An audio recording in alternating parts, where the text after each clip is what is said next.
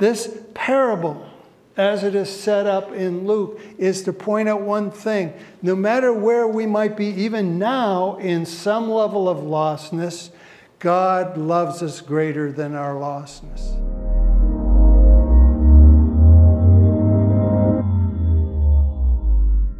Have you noticed that even as we go through the parables, even as we go through the Sermon on the Mount, that Jesus keeps changing perspective, keeps changing angles to give you not a different truth, but another angle of the same truth.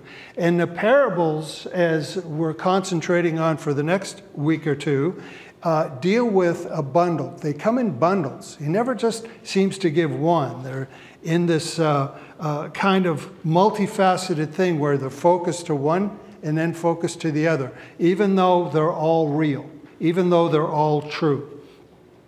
And the bundle of parables, the theme for the ones we're looking at today, deal with the word lost.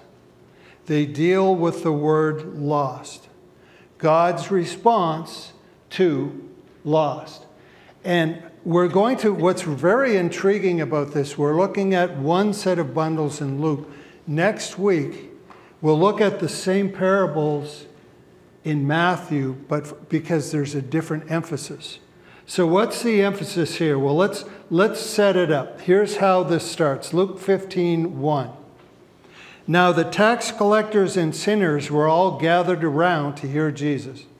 So there's part of our answers to some basic Bible study questions. Who's speaking? Who's he speaking to? But the Pharisees and the teachers of the law muttered, "This man welcomes sinners and eats with them." Now there's two words that we need to, I've got two Bibles up here, and I was going to do the same thing. If I move them around, is one less real than the other? No, they're always just as real. No matter which one you're looking at, they're just as real, just as true. And that's what's going to go on in this bundle of parables. There's two words in here, and the setup that sets up the words is this. We've got a mix of people. We have some church people. We have some people who are really not too religious, but they happen to be there. And then we have the religious professionals. And those are the guys that are really setting up where Jesus is going to go here. The scene opens with not the words of Jesus, but with the religious professionals. And in these two words that get thrown out in the muttering starts with this, the word he welcomes. He welcomes the sinners. Welcome in that Greek was this Jesus gave full access of himself to whoever these sinners are. He allowed them, he received them to himself. He accepted them as a person to himself. Sinners, the word's used a little differently from the Hebrew context than we use it today, because you could have, I've seen it in churches, something out there, all sinners come in, we are all sinners, and we have no trouble with that. We say, yeah, we understand. But in the Hebrew context, and that transferred to what the Greek was, the verb was hamartano. It means to miss the mark, as in archery, or it means to miss the point, to be mistaken. Pastor Chris comes up, gives you a really good sermon, and you come up with something really weird, and you say, you missed the point. So missing in that way. Or to miss the path, as in to wander away, and you're off the path. Or to miss God's law, to not have a share in it, to be dispossessed. That's what sinners are. Sinners are missers. That's what the word is. Literally translates to the word missers. And Jesus was receiving to himself all these missers. Now, as we go through the Sermon on the Mount, we learn that Jesus comes to take all the traditional thinking at the time and turn it on its head. Not because he's turning it on his head, he's actually turning it right side up. They're the ones who have it upside down. Because in the culture in which Jesus is speaking, the religious leaders would simply say that if you are a misser, you are a loser. And God hates losers. God hates missers. God hates sinners. Think of the average people sitting there listening. Maybe if it was us, we started this morning and said, if you could have one thing this morning, and you know, whatever word that you came up with, there is the hope that God loves you enough that he may grant you that. Imagine growing up, though, in a culture that was very stringently religious, but said, if you're not in line with this, you're missing. And if you're missing, God hates you. God hates you. And that was at the core of the religion. And this Jesus shows up and he says, nah, you got this all backwards. You've got it backwards. God doesn't hate the lost. He loves the lost. And then he goes into multiple focuses to get the point across. Everyone is nuanced in a different way. The three parables that he bundles together don't say exactly the same thing, although they come to the same big table of truth. They come to the same answer. And so the first focus, the first picture he sets up is the lost sheep. I almost borrowed Pam's hat because she's sitting back there with a totally authentic sheep. Of course, it could be goat, but it is sheep, right, Pam? So we could have Pam be our lost sheep in here. But this is how the parable starts. Then Jesus told them this parable, suppose one of you had 100 sheep and loses one of them. Doesn't he leave the 99 in the open country and go after the lost sheep until he finds it? And when he finds it, he joyfully puts it on his shoulders and goes home. Then he calls his friends and neighbors together and says, rejoice with me, I have found my lost sheep. I tell you that in the same way, there will be more rejoicing in heaven over the one sinner who repents than over the 99 persons who didn't need to repent. Where's he going with this? How were they hearing this? And I was thinking of Kevin, because Kevin, you mentioned this one time. You said, you know, sheep are not very smart.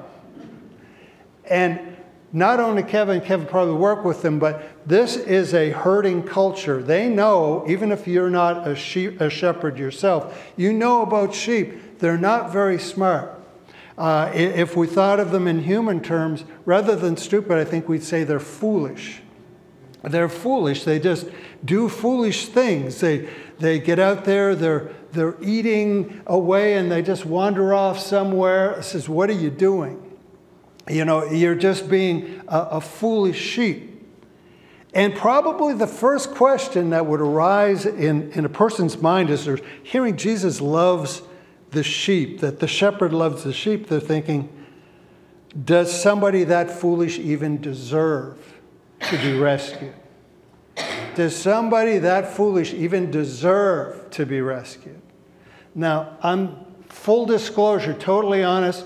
Maybe you're different than I am. Maybe you're a better person. But when I see somebody do something really foolish, my first inclination in myself is, you get yourself into it, you get yourself out. If you're going to be foolish, don't blame me. That's kind of on you. But that's not what happens in the story, whether they deserve it or not. Now, another thing people knew in this culture was that shepherding, caring for sheep, was a community affair. Most people, the average person, didn't own that much livestock. In the village, everybody had a few sheep. So it made sense. What they would do is everybody would gather all the sheep together for the village. Some belong to you, some belong to me. We team up as shepherds and we take the whole flock out to wherever we were going. But the ownership was to different people involved in there. It was a community affair. So if we set out and do that, we know that it's in numbers. There's a number of sheep, there's a number of people taking care of it. And this sets up the whole tone once we understand that for the parable. Because if we just look at it at face value and we say, oh, Jesus just deserted 99 sheep to take after and look for one. To me, that says, wow, God's compassionate, but he's reckless at the same time. He's not very responsible if that's what he does. That's not the way they would have heard this. Because in community, since it was, even though your sheep were there was a team of shepherds watching this flock. Now, sheep did stray off. And the person who would go looking for the sheep would be, and I find this in every parable, if you notice this, is there's ownership. The guy who owned the sheep would go off looking. And they had a motto or a credo when they went off looking for their sheep. It would be, come back with the sheep alive, or at least come back with the remains. Don't come back without some proof that it was found. And they would go, and it would be hours, it might be days, but this guy would go out and he would continue looking and looking and looking until he found that sheep. Now, he didn't desert the 99. He left them in a certain level of care with under-shepherds, if you will. But even beyond that, sheep are herding animals. And this is important in the whole idea of community. They're herding animals. There is safety in numbers, right? Safety in numbers. There's safety in the community. There was a community of shepherds. There was a community of sheep. The reason this sheep was, and you know, this plays back to Solomon's wisdom, if you think of it. I can imagine those people there listening, because everything was shorthand to the Old Testament when they used particular turns of phrase. It probably make them think of Proverbs 11:14. Where there is no counsel, the people fail. But in the multitude of counselors is safety. In the multitude of counselors, there is safety. Safety in community. Did you ever notice this about church? Somebody is, maybe their faith is getting a little cold. In some way, they're spiritually starting to get into trouble. They tend to pull back from the community. They tend to isolate. All of a sudden, hey, I haven't seen Joe or whoever for a number of weeks, maybe months. Wonder what's happening. And you know they're out there on their own. But in the parable, the implication is there is safety in the community. This sheep is lost from community. He's out there. He's out there somewhere on his own. And when a sheep is off on its own, the devil's like a roaring lion, seeking who he may devour. And that sheep will become a tasty morsel. You will become a tasty morsel. I will become a tasty morsel. But the shepherd loves the sheep so much. He has such ownership, investment in this sheep. He goes, if it takes days, he's going to go and find that sheep. He cares that much, even though it's the sheep's fault. Even though he is out there lost because he was foolish. But the shepherd loves the sheep that much. What do you call it in religious terms when there is rescue and favor that is not even deserved? Grace. This is the picture of grace. Shepherds in the physical form illustrate grace all the time. He's saving the sheep not because it deserves it, because it is worth that much. Now, the shepherd goes out. It may be in the middle of the night. It may be some inconvenient hour, but there he comes, 3 o'clock in the morning with this sheep over his shoulders. Everybody was wondering, would he find the sheep? Would he find him? In he comes victorious. The thing is still alive after 3 days. We were sure it was dead. But no, it's alive, and he's got it on his shoulder. He's coming in. Everybody's saying, hey, yay, it's up. And they're getting up 3 o'clock in the morning. Everybody's celebrating this precious animal that was saved. It's the way it is in heaven. The focus then changes from the sheep lost to community to coins. It changes from 99 and 1 to 10 and 1. So we move into the lost coin. It starts like this. Or suppose a woman has 10 silver coins and loses one. Doesn't she light a lamp, sweep the house, and search carefully until she finds it? And when she finds it, she calls her friends and neighbors together and says, "Rejoice with me, I have found my lost coin." In the same way, I tell you, there is rejoicing in the presence of the angels of God over one sinner who repents.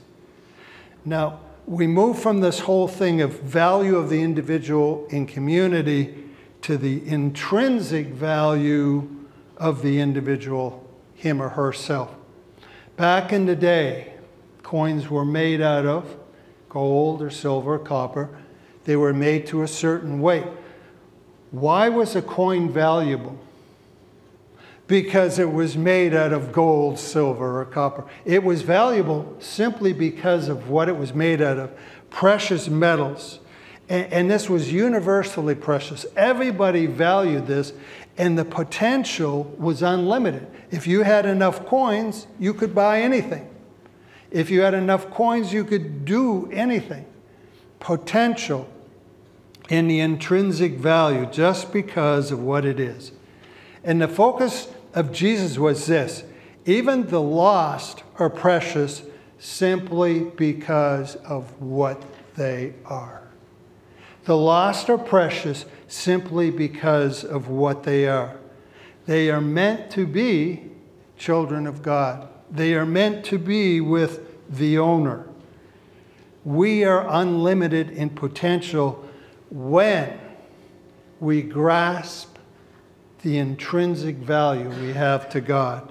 Philippians 4:13 says, I can do how many things? All things. But there is a catch. Through him who strengthens me. My value is intrinsic, and it's based but yet in the one who owns me. It's an interesting story, isn't it? Because we know we're talking a patriarch society here. Women weren't mentioned that much in stories and teaching that much, but it's definitely a woman here, and it's for a very specific reason that she's mentioned. The impression of all those people hearing this would be a bride. They would be thinking of a bride. A coin, 10 coins. Here's how it worked in the culture is that as part of the dowry, a woman would receive these coins, and the coins would be turned into a headdress. It was almost like a wedding ring. And so the value of the bride was literally worn on her head. You know, the more coins, right? Some of them are 2 rows of them, you know, all kinds of coins. But the value of the bride, her intimacy with who gave the coins, who owned them and gave them, was all tied up in these coins. Can you imagine, ladies, take it today, if you lost in your ring, maybe a whole wedding ring, or maybe just a main stone in your ring? Is that not a disaster? Now, let me ask you, who is it the biggest disaster for? Somebody just newly married and they had the ring for a day, or for the bride who has been married for 50 years and that ring represents 50 years of intimacy? It's really valuable to the new bride, but it's irreplaceable to the seasoned bride, to the longer wife. Love plus time. Love plus time. There is a time involvement, this implication of time. God loves in time. Jeremiah 1:5, before I formed you in the womb, I knew you. Before you were born, I consecrated you. God loves you in the aspect of time. And if that's not enough, Paul puts it this way, 2 Timothy 1:8. God, who has saved us and called us with a holy calling, not according to our works, but according to his own purpose and grace, which was given to us in Christ Jesus before time began. That's how long we've been a coin in the headdress of Jesus. That's how long we've been valued. Time plus love. The intrinsic value. You are valuable to God just because of who you are, what you are, meant to be His from before time began. Boy, doesn't God love the lost? Doesn't He love the lost? You are gold to God simply because of who you are. Now, we're talking precious metals, so we can stretch the analogy a little bit, because just because you're a precious metal doesn't mean you won't be going through refining fire. In fact, it's almost guaranteed you will. But why is precious metal put through refining fire? It's so that you shine even brighter. God isn't putting the flame to you because He hates you. It's because He loves you. He knows how bright you can be. He knows what refinement can do. So the Christ follower in just the first two parables is precious in community, even as an individual, and they're precious simply because of who they are in themselves. And then there's the third parable that comes in, and it's one that's you are precious in blood or in family, the lost son. The lost son. Now this parable, man, this is so rich, this is so big, we could do a whole series on everything that happens in this. But I want us to concentrate on one part of it that we tend not to concentrate on too much. The Father. Just the Father. How the people at the time understood and heard this in regards to the Father. Luke 15:11, and he said, there was a man who had 2 sons, and the younger of them said to the father, Father, give me the share of property that is coming to me. And he divided his property between them. Whole lot said in these 2 words, and it was scandalous. It was shocking. In that day, wealth wasn't so much liquid assets, it was in your property. So if you needed buying power, what you would tend to do is you would sell some property that you own. Now, to sell property for the point of inheritance, while the father was still alive, was unheard of. That isn't something you would do. Basically, the son is saying, hey, Dad, let's pretend you're dead, and you give me my share of what I would have got. Not only that, he's the younger son. He's like, what do you think you have a right to anyway? But this is what he does. It was scandalous. It was so disrespectful, it was scandalous. Now, I wanted to give us a handle on how respect of the Father was expected in the culture at the time, these people hearing it. There was a rabbinical tale, one from the Talmud, one that they would know just as much as you know this parable, and it would have come to mind as Jesus was speaking. And the parable goes like this rabbinical parable. It goes like, excuse me, some rabbis wanted to buy a very extraordinary jewel that was for the breastplate of the high priest.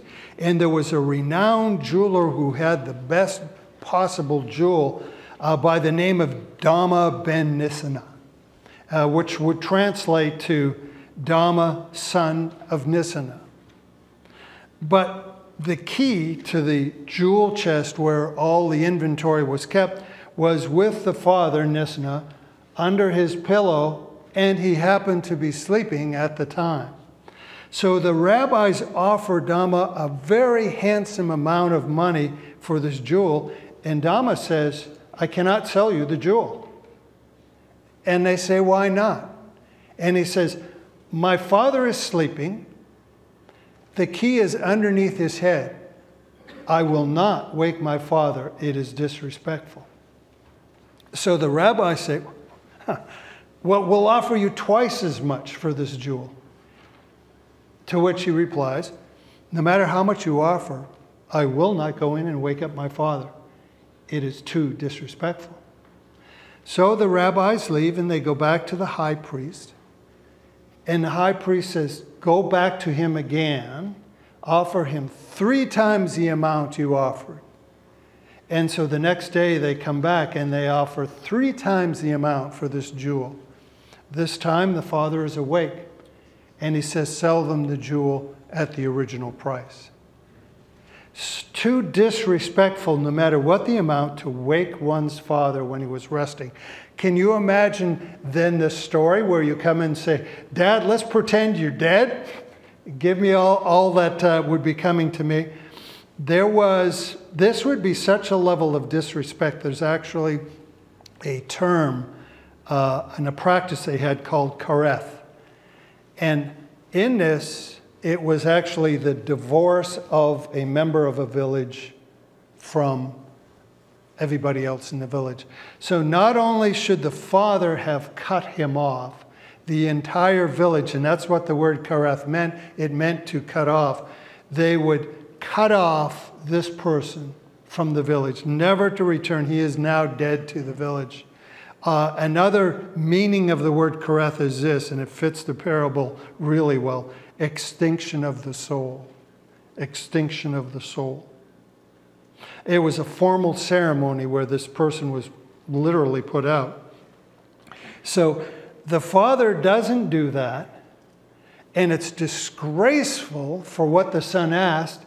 And the story gets around because for the father to give him his inheritance, he has to sell land. Further disrespect, further disgrace on the father. The father doesn't cut him off. Even more disgrace on the father. And off goes the son. And we know how the story goes. There's a whole lot of interesting nuances we could get in there. But we do know this. The son comes back. And he must have been really, really desperate, because he would have been so shunned, not just the father, but the entire village where he lived. So he comes up with a plan. If we had a chance to go in with this, we'd find out when it says he came to himself, that really wasn't his point of repentance, but story for another day. But he does come up with a plan. Hey, I know I can't go back as a son, but maybe, just maybe, if I go back and say, hey, I'll be your slave, maybe they'll let me back into some level of fellowship with the village. And we know what happens after that is that when he does come, the father, even though this would have been disrespectful or disgrace on him again, he lifts up his garment and runs to the son who should be dead to him, who should be totally cut off. And then Jesus does Hebrew shorthand. And he throws in a phrase that is incredible in the Old Testament. He says this, he says, while he was still a long way off, his father saw him. While he was still a long way off, his father saw him and felt compassion. Everybody who was listening would have known this renowned Psalm of 139, verse 2. You know my sitting down and my rising up. You understand my thought afar off. You comprehend my path and my lying down, and are acquainted with all my ways. But behold, O Lord, you know it altogether. Such knowledge is too wonderful for me. It is high. I cannot attain it. Despite, and this is where Jesus is going with this third one, where the blood runs so deep in the family, despite the scandalous level of disrespect for the father waits for the son. Unlike the other two, he doesn't actively go, because in this one, the son goes, he must wait for the son to return. He didn't actually accidentally wander off like the sheep. He wasn't lost by some misfortune like the coin, but he intentionally lost himself. No excuse. All just greed and rebellion going on. He stands in a stark contrast to the eldest son, who does stay home, but has no more love for the father, just a begrudging sense of duty. And we see how that comes up in that parable. I love the way Vernon McGee, anybody here still, you date yourself, but J. Vernon McGee still has a podcast, wonderful thing. But he quotes and sums it up like this. He says that the father had actually lost two sons. He lost one because he was too bad, and the other because he was too good. Isn't that like us in the church sometimes? We're just too good in our duty, but maybe not so much in our love. Maybe sometimes we're like the other. We're self-indulgent. So self-indulgent or self-righteous, not too much love. The only person in the entire story who truly loves, and it's proven through his response to disrespect, is the father. The father is the only one who really loves. And he loves in the story, as we understand the culture, to scandalous levels. How can the father actually still connect with these boys after this? He loves them that much. The sheep is lost in foolishness, but it is owned by the shepherd, and it remains precious. The coin is lost in some misfortune, but it is owned by the loving bride, and it is still precious. The son is lost through scandalous disrespect, but he is still owned and remains so precious. God's love is greater than our lostness. His love is greater than our lostness. His love is too wonderful for me. It's too high to grasp. Who can understand the reality of it? But it is real. In all cases, it is real. How would it change for you or me if we fully absorbed how God treasures us? How might it change our sense of joy in having a faith at all? How might it change us in our sense of security in a very, very crazy, hostile world? How much would it change us in our desire to do more for Him? Not out of a sense of duty, but out of a sense of just love.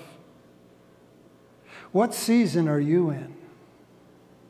You know, we know this was said to all those missers out there, but the truth is we all tend to miss even after we are owned by the Father.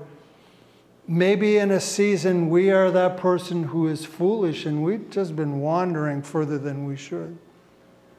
Maybe we're someone who we've lost sight of the true value that we really have because we are God's, simply because we are gold. Maybe we are the Son. God, you know, I've done enough for you now. Give me my inheritance now. Where might we fit in all of these things? This parable, as it is set up in Luke, is to point out one thing. No matter where we might be, even now, in some level of lostness, God loves us greater than our lostness. And He will do all He can to bring us in. At some point, we have to do our part as well in receiving. We're not finished with this parable because we've looked at, this bundle of parables, because we've looked at one gospel. Now, my prayer would be that through this week, it would sink into how valuable you are, and consequently other people you know, how valuable you are to God. So then we move into another gospel, same truth, different application.